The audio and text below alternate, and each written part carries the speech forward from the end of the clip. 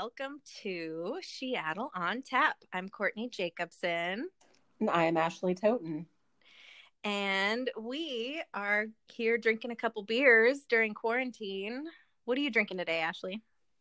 To keep it relevant to my story, I am drinking Cerveza Negra Modelo. Ooh. Yeah. Nice and refreshing. Oh, man, it's so good. I took a couple notes on it just for folks in case they didn't have never had it before. I feel like it's fairly common, but not everybody, knows about it. Yeah. But Negra Modelo is a 5.4% ABV Dunkel style lager brewed in Mexico.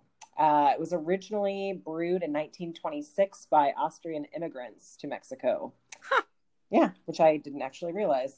But it is a smoother, maltier, easy drinking lager. Very good. Sunshine beer. Mm-hmm. And it's sunny right this minute. And I personally love lime in mine, so I bought a lime to put it I was going to ask you, do you have lime in there? Because yes. I do love some lime. Yes.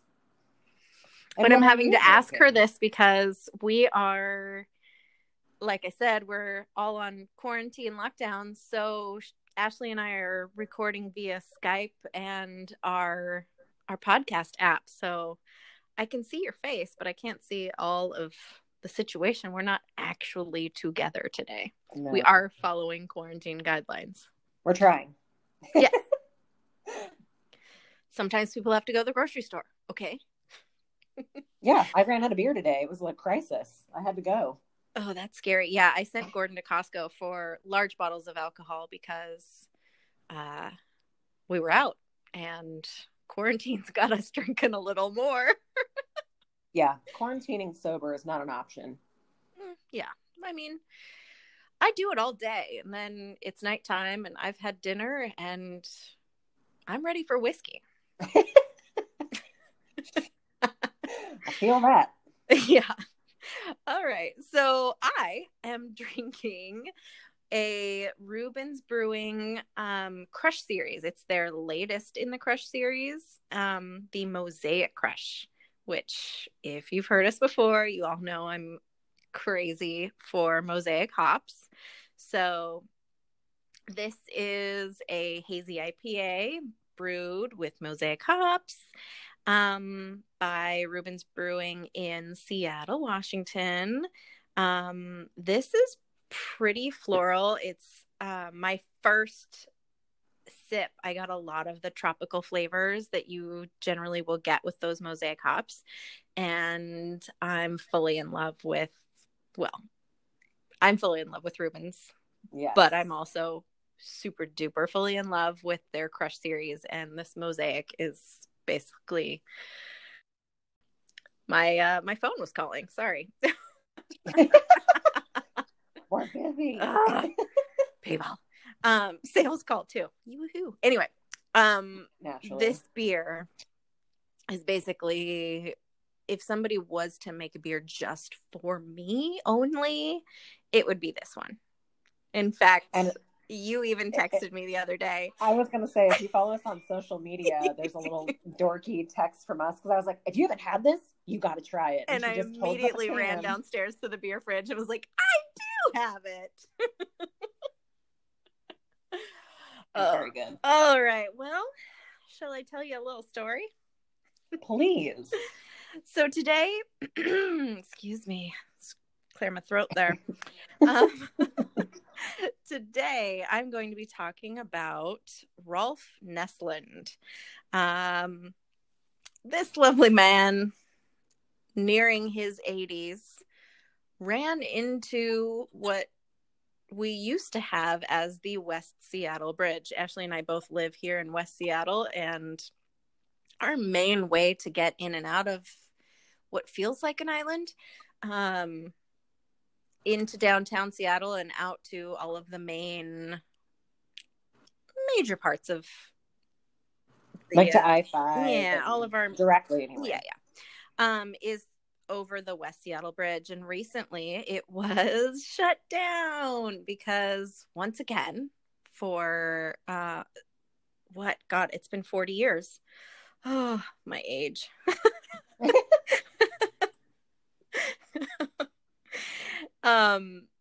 It's been shut down because there are cracks in the bridge and it's just not safe for cars anymore. So we're all going back to what it used to be like in the late 70s to anyway. So 19 sorry, maybe I should tell you a little bit about Rolf first. Please do. Oi, maybe I need to drink a little more beer. Hang on. I think that is actually what the problem is. Mm-hmm. Mm. Oh, it's so tasty. Okay. Rolf Neslund, born in 1900, November 4th, to be exact, was born in Norway. He came to the U.S. as a teen and eventually became a ship's pilot in Seattle. Apparently, when you drive those ginormous tanker trucks, you are not just a ship captain, you are a freaking pilot because that thing is massive. And that's what he was. He was later involved in a serious shipping accident in 1978 where he managed to pilot a 40-ton, 550-foot ship, the Chavez, right into the then raised West Seattle Bridge. The original West Seattle Bridge was built to raise up and down so that ships could go through and go up the Duwamish port. And yeah, so he rammed his ship right into the support pillars and it got stuck up. I'm just imagining like cars from West Seattle, Evel Knieveling, like over the top of it. Trying to get like, well, I saw some pictures that basically instead of kind of becoming a big ramp, it becomes a big wall. So you would have to go directly up. Oh yeah, that's not gonna work. So they'd Evel Knievel straight into a wall. They'd crash test dummy into a wall. Is basically what they do. Perfect. Yeah, so he ran into it. It got stuck up and couldn't do its whole being a bridge thing anymore. So the weird thing is, it actually turned out to be kind of a blessing because the city was having a really hard time getting their shit together to replace this super outdated, overcrowded bridge. It was built in 1924. So 1924 to 78, a lot of growth in and around the Seattle area had happened. And it was Seattle's absolute worst bottleneck for traffic, both automobile and for ship. So constantly ships backing up, constantly cars backing up. It was just a nightmare for everyone. Yeah, what a bummer. Yeah. The city had approved a plan, but they're having a hard time figuring out who they would pick for the construction and figured out that there was a bit of a corruption scandal on all that front. So the project had been scrapped by 1975, not officially, but basically it was just set aside. And in fact, in an interview, the Federal Highway Administrator was quoted as saying, well, short of a tug knocking it down, there's nothing else. And you certainly don't want to go that route. Is that your official voice, Courtney? That's my guy in 1975 that's in charge of the bridge voice. Perfect. I dig it. You should hear me read stories to Layla at night. There's a lot of voices.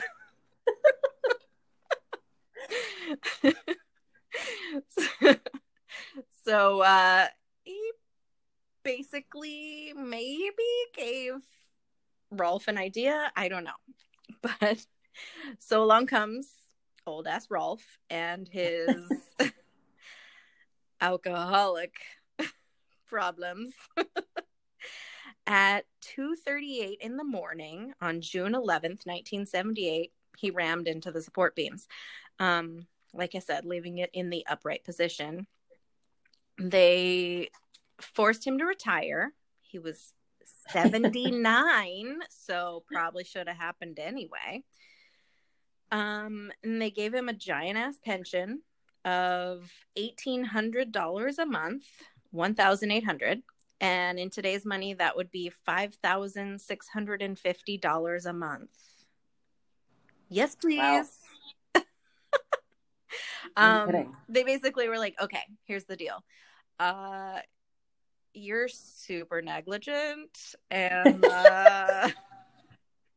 we're gonna pay you to stop touching stuff. This is gonna be a good thing anyway, because now we just have to force the city to replace the shit, but you're gonna have to go away so that it's not your fault officially. He's like, okay, cool, I'll take my check, bye.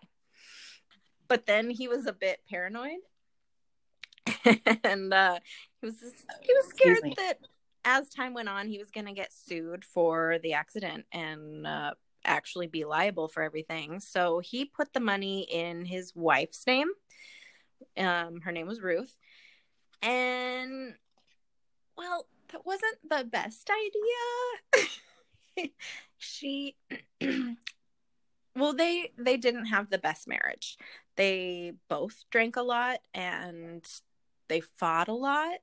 And sometimes the cops were called out to their house. They sound really great. Yeah, I mean,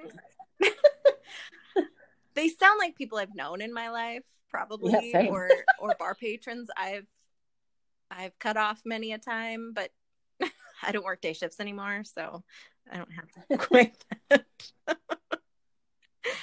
Or really any shifts right now, since all the bars are closed. Side rant. Anyway. So, bad idea putting it in Ruth's name, because she took it a bit too far. And she was like, hey, now I've got the reins. I'm putting not just your pension money in my name, but I'm also going to take about $80,000 out of our joint account and put it in the one that's just my name. Jeez. So Rolf found out, super pissed, and started venting to his friends and saying, all right, I'm going to cut the bitch off. I'm going to revoke her power of attorney. I'm going to cut her from the will, and I think she's trying to kill me. I think she's gonna poison me. And the thing is, like, she was constantly threatening to kill him, and people just kind of thought nothing of it because they were bad at being drunks and always fighting. And so, of course, people don't really take it seriously as he says it. Foreshadowing. So he confronts her. They get in a big, huge fight. Then several months goes by. His friends are like, dude, we haven't heard from Rolfie. And bro usually sends us a Christmas card and haven't gotten that. Apparently he's always sending postcards to friends and reaching out to people. Keep in mind, late 70s, it's not, we're not in the days of internet and sending memes, so people used snail mail a lot.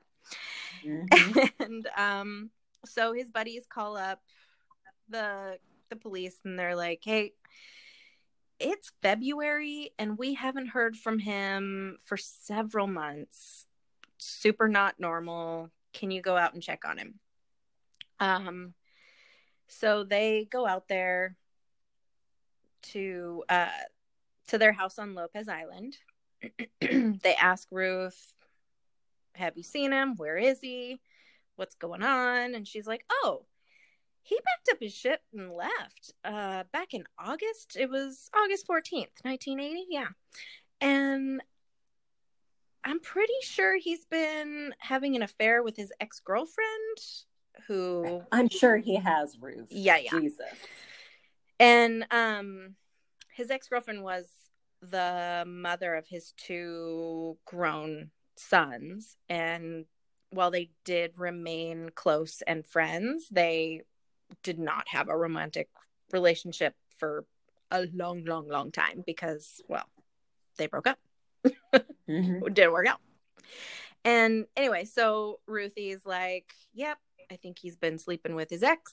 I'm pretty sure they they left and got back together and fled to Norway. And he's from Norway. He would go back from time to time to visit his family. He still had brothers and sisters and extended family out there. So not completely off base, but still nobody had heard from him, which kept investigators a bit curious. And so she also said, oh, but I also, in October, I went to Norway to find him, and I couldn't, so I just gave up. Later on, she did tell the investigators that was a full-on lie. And as they were doing more digging, because they thought she was full of crap, they kind of poked around the house and noticed that he did not, in fact, pack up all his shit. In fact, he still had all of his jewelry, his wallet, his watch, like the main things you would take with you if you are leaving someone and never coming back.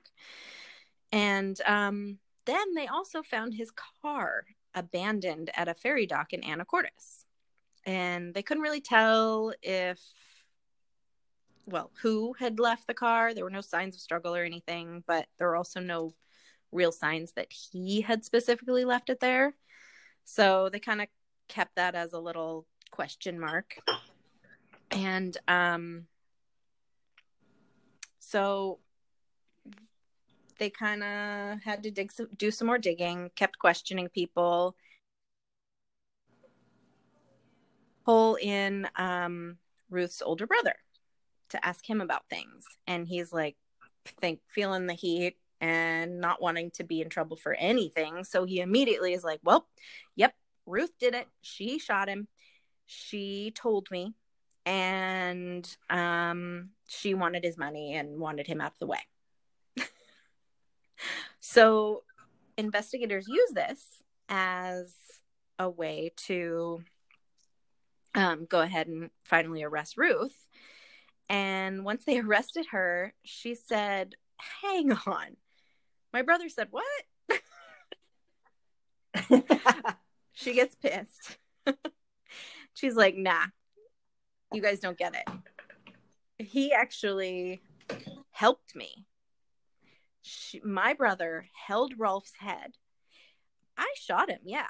I shot him twice in the head, but her brother actually helped with the murder? He held oh boy. Rolf's head so that she could shoot him in it.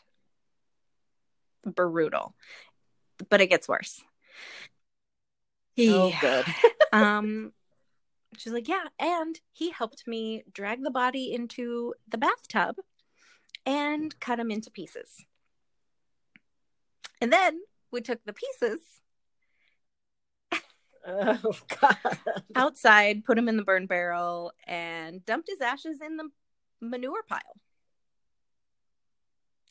Are you? Yeah. Good Lord. Like, what? Ugh. Poor freaking dude. I mean, this is not, come on. This is not a way to go. Seriously. So they, of course, convict her of the murder. She basically, just confessed. However, she had a lot of illness, like health issues. She had illnesses. She was like mental health there's issues, that, but or I didn't really get into that part of my research. I don't think it matters. Sounds like an asshole, right? Whether she's sick or not. But yeah, it took a tiny bit of time for the trial to happen because she had diabetes and yada yada. But once she finally did go to trial, she was convicted of first-degree murder and received a sentence of 20 years to life. And then... But wait, there's more. As if we could stop the story there. Now, then apparently her lawyer was amazing, or also white privilege, because this lady, she gets to be out on bail because her case goes into appeal. And somehow, while her case is in appeal, is during the appeals process, she can bail out. I don't understand this. Granted, I'm not a lawyer or at all attached to the legal system, so of course I don't understand it. But this bitch couldn't help herself but get in trouble again. She goes out, gets plastered, drives drunk, and mows down some bicyclists. Good Lord, put this broad in jail and keep her there. She seriously injured 2 of them. They were in ICU. And so this point, they're just like, nope, never mind. No more appeal for you. Go back to jail. Do not collect $200. You do not. You're not worth it. They throw her ass back in jail and basically throw away the key. They're like, nah, bye. Well, yeah, at that point, she died 7 years later in 1993 after receiving the news that she had advanced lung cancer. I'm not really sad. But the weird thing is, this was the very first case in Washington where someone was actually convicted of murder without anyone ever actually finding the victim's body. Because her brother had burned him in their burn barrel. I don't really know how hot you have to burn someone. I'm kind of proud that I don't know that type of information, but it seems odd that there would be no bones or anything found in that manure pile, or also it was 1981, 82 when they're doing all this stuff. So maybe they just didn't want to dig their hands through a manure pile. Yeah. Yeah, that's trippy though, because usually that's one of the things that hangs cases up, is there not being like a body to connect the murder to.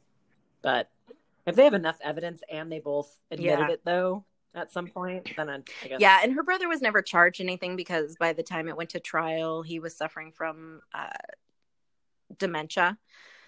And so they're like, meh, you've got it hard enough. We'll leave you alone. Karma's got her back. Anna.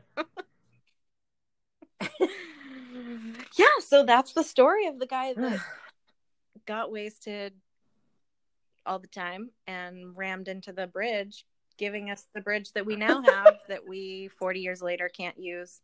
I guess it's less than 40 years. It took them 6 years to build the bridge once they finally got their shit together. And so 1986, 87-ish.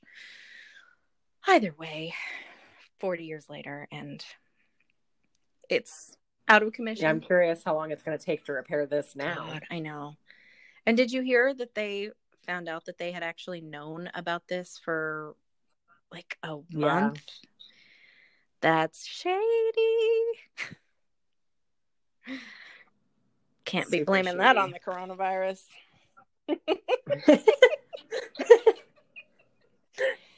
Oh, all right. I need a beer break. I'm going to drink something. I know. I chugged my whole beer. Like while you were talking, I was like, tell me more. Chug, chug, chug. Now I have nothing. I guess I should go get a beer. You totally could. This is the part where maybe eventually we will have sponsors, and because we'll be cool and famous and our podcast will be professional and shit. All right. And this is where we'll have that sponsor ad thing. But for now, you have to listen to us awkwardly walk around in our residence during quarantine and pour beer. Lucky you guys. What are you pouring now? Since I haven't done my story yet, I'm just going to keep it rolling with the Negro Modelo. And I'm sorry, people, if you just heard me burp. I tried to burp away. But I burped right in the middle of your story and said, excuse me, and then realized I said it out loud. I'm so used to your burps that I didn't even notice. I know. The thing is, I'm a fucking And lady, you know what? Courtney. God damn it. This is a beer podcast. We can burp in our beer podcast. And if you're the type of person that burps offend, you probably shouldn't be listening to these murder stories. Oh, no. Because I full on belch sometimes. I'm sorry. And you're also not it sorry. It just is going to happen. Correct.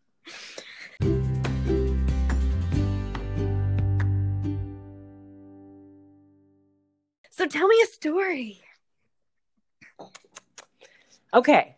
So I decided, because we're dealing with like real stressful, a virus going around that's scaring everybody. Mm-hmm. And I've been watching a lot of, my other half has been a little anti-watching apocalyptic movies and things, whereas I have been like, let's watch 28 Days Later. I'm going to watch this other movie. Oh my gosh, we've had the same situation. Gordon's just like, nope. Why would anyone want to do that right now? There's enough of it in the news. And I'm like, because it's a fake one. I want to focus on the fake one. Exactly. Totally. That's exactly. I was like, no, it's way better because then it doesn't feel real at all. It's great. But instead of doing a true crime story, because a lot of folks that know us know that a lot of the true crime stories, and don't worry, there will be some horrible ones coming up here soon. I thought I would do not a true crime thing and do an urban legend and try to keep it kind of lighthearted this week. I'm in. I'm getting cozy. I'm ready. Beer in hand. Things still die in this. Like, I don't want to put off from that, but the creature itself is not real. That we know. But I thought I'd tell you all about it. Yeah. God, if one day they find out that this is real, I'm going to be like, what the fuck? Then we can do a part 2 podcast on it. Called I Was So Fucking Wrong, you guys. So sorry. Just kidding. So today I am doing the El Chupacabra. Ooh. Hence the Negro Modelo. I was like, I'm gonna have a Mexican beer to go with a thing that doesn't take place primarily in Mexico, but you know. Also, if you're a Seattleite, she's also not talking about the restaurant, but they do have really great tacos there.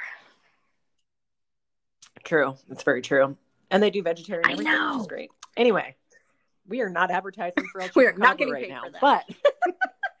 but we will also accept money if they want to. We will also work for burritos. Or tacos. Just saying. Tacos okay. on right now. Okay. I will stop interrupting you now. Maybe. For a moment. Maybe. Feel free to burp at any time. Okay. So the Chupacabra literally means goat sucker in Spanish. Sorry. You heard me. It's a few different visuals happening. I'm not an adult. You fucking creep. All right. You know it. Oh boy. Okay.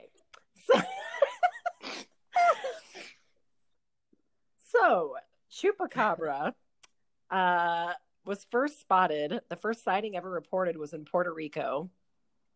And to get the visual out of your head, maybe. There were a few different ones. The creature's name came from the habit that this creature had of drinking the blood of livestock, including goats. They wasn't walking around giving hickeys to goats or anything weird. You fucking creep. All right. So, the physical descriptions of the creature vary report to report, but mostly what it's been reported as a large creature about the size of a small bear with a row of spines that reach from the neck to the base of the tail. It's also been described to appear to be half human or half vampire beast, which I thought was a really interesting description. I feel like those are the drawings that I've seen, or like a weird half human vampire alien looking guy. Totally. We'll get to that too. Ew. Oh. Hold on. It's been most commonly described as appearing reptile-like and having leathery or like grayish green skin, and then the sharp spines down its back. The approximate height guess was between 3 and 4 feet, and it stands and hops apparently like a kangaroo. Another common description of the Chupacabra is a strange breed of dog. There's a lot of like hairless Mexican dogs and things like that around, but they think that essentially people were seeing coyotes or dogs that were suffering from like mange. Makes sense. And that is probably might be what it is that they are seeing. A lot of eyewitnesses have also reported a really strong sulfur type odor, which the devil. A lot of the devil. What's that? It's the devil. The smell has also been attributed to the possibility of an animal's mange. So that makes perfect sense. So the first reported attack occurred in March of 1995 in Puerto Rico. 8 sheep were found dead, each with 3 puncture wounds in the chest area, and were reportedly completely drained of their blood. Yeah, I know. A few months later, in August, Madeleine Tolentino reported seeing the creature in a Puerto Rican town, and as many as 150 farm animals and pets were reported killed in a similar fashion. That's a fucking shitload. Yes. So in 1975, some similar killings occurred in a small town called Mocha, I believe is how you pronounce it. Delicious. And they were attributing these deaths to a creature they were referring to as El Vampiro de Mocha, which translates to the vampire of Mocha. Naturally, they immediately suspected that this was satanic cult killing. Yeah. Some ritualistic killings. It was not. Dang it. But they were finding dead animals all around the island under similar circumstances. And a lot of the reports were saying the animals were all blood dry, but they were not. Any vets or anything that examined bodies were never able to definitively say, or were able to say, these animals were not blood dry. So I think it's a lot of hysteria happens with things like this, which makes sense. It's scary when that many animals die at once. You're like, what the fuck is going on? The areas that this was happening, it's pretty warm, so there's going to be some drying happening. I would assume at the time too, like pretty rural. So anything that was happening was like in a small town. So you'd be like pretty surprised, It never happens around here. Murder? Never. One thing I did not know in researching into this stuff was that a Puerto Rican comedian named Silverio Perez is credited for coming up with the term chupacabras. Soon after the first incidents were reported in the press, he, I guess, described it as, that's the term he came up with. He was like, oh, don't laugh, goat sucker. I'm looking at you. You are, and it makes me laugh. Like that kid in class that just keeps getting in trouble. I'm sorry, teacher. Shortly after the first reported killings in Puerto Rico, other animal deaths that were under similar circumstances started happening in the Dominican Republic, Argentina, Bolivia, Chile, Colombia, Honduras, El Salvador, Nicaragua, Panama, Peru, Brazil, United States, and Mexico. So airware. Which is. And so then you start to be like, oh, people were freaking out about this thing in 2 small towns, but now it's happening everywhere. Even what's going in Peru, on? So like we're getting. That's a bit of a jaunt. For sure. He is not Santa Claus. He doesn't hit all these towns in one night. Definitely not Santa Claus. Definitely not Santa Claus. Not to be confused with. Jesus, like fucking Krampus. Okay. Yeah. But for animals. That's for animals. So in October and December of 2018, there were another sightings were reported in India. And this time it was domestic animals and poultry that were being killed in a really suspicious manner, really similar to Chupacabra style. Many people said that they had seen the creature with their own eyes. Mhm. However, their forensic reports opinion is that these were all street dogs that were likely suffering from mange. And the reports, all the notes on the report suggested that the like wounds inflicted on the bodies of the animals were very probably from wild dogs. So it was like not like weird looking, you know. So one of the most recent sightings, I haven't heard about this in years. I grew up in Southern California, and you would hear a lot down there tales of the Chupacabra and all these stories. But I haven't really heard anything else about it in my adult life. But apparently July 19th, 2019, a similar creature was sighted in Pakistan, of all places. What? I know. Summer. I was like, what is happening? Well, crazy. okay, I was like, summer what? in Pakistan, I feel like it would just be super hot, and maybe they're suffering from a bit of a heat stroke situation. Maybe. Very possibly. Completely conjecture. Anyway. So kind of getting back to the mass hysteria thing, there were a lot of crazy stories, and the woman Madeline Tolentino that saw it in Puerto Rico, she gave some pretty specific descriptions of what this creature looked like.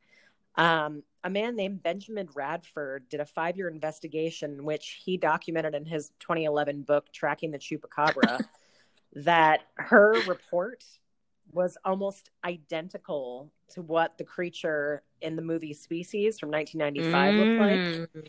And the woman admitted, like, they kind of mentioned that to her, and she said, "Oh yes, I just saw that movie, and you know, he looked a lot like that creature." Oh, man. And so they think that she was sort of having one of those like power of suggestion, and exactly. Sometimes people really are simple creatures. For sure, they totally are. I mean, it's the same thing with little kids, right? Like they see a boogeyman, and it takes shape of whatever, or even. You know, whatever thing they fear. You know, you think you're gonna buy a specific kind of car, and all of a sudden you're like, wow, those cars are everywhere, you know. Exactly. So it was definitely, there have never been, from any reports, no Chupacabras have ever, like, they've never been able to prove that this creature has ever existed. They've done necropsies on, which are like animal biopsies on quite a few victims, and this man documents this in some of his book. And the vet never ever was able to see any evidence that any of the animals were completely blood dry. And so there ended up being like a whole lot of people trying to argue, you know, that no wild dog would ever attack another animal and not eat it. Like they wouldn't just come in and kill a whole bunch of animals. So they had some scientists kind of step up and be like, no. If an animal is sick with mange, it's still going to try to hunt and eat. But if it gets injured in the process, or if it's not physically strong enough to completely successessly take down the other animal, it might attack it and bite it, hence the puncture wounds. And then it bleeds out. But not be able to, and that, but then it can't come and it can't actually eat it or carry it off. So it has to abandon its prey. Well, it makes perfect sense to me. Do you want to hear a really fucked up thing? So on July 4th of 2011, Jack Crabtree, who was a retired wildlife biologist and a 24 veteran of the U.S. Fish and Wildlife Service, he's from Lake Jackson, Texas. He and his wife they saw a wounded animal kind of running off their back of their property. Okay.